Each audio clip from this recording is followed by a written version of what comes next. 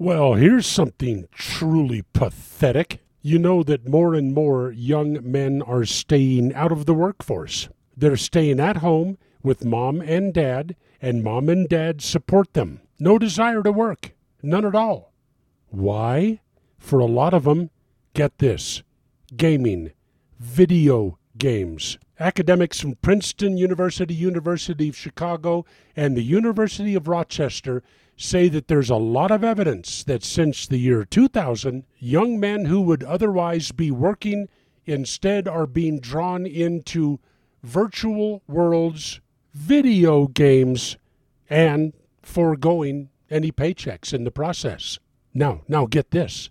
These men report higher levels of happiness compared with men who work, and they're drawing on the support of mom and dad to stay there.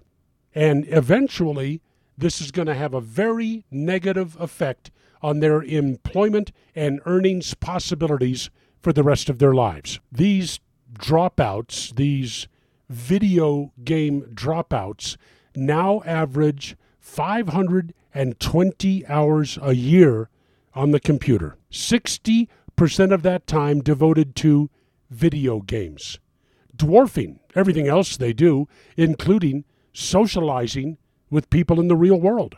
These video games are so good they've become addictive. And most of these dropouts are being enabled by a close relative. Yeah, these kids have just disappeared into their virtual world, but someday that virtual world is going to end for them.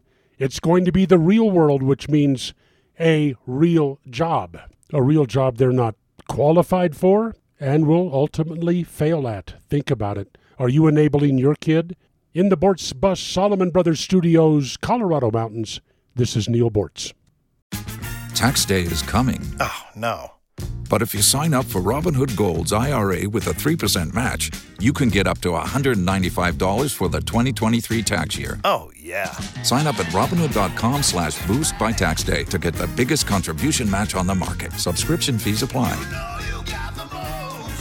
Investing involves risk. 3% match requires gold for 1 year from first match. Must keep IRA for 5 years. Robinhood Financial, LLC, member SIPC.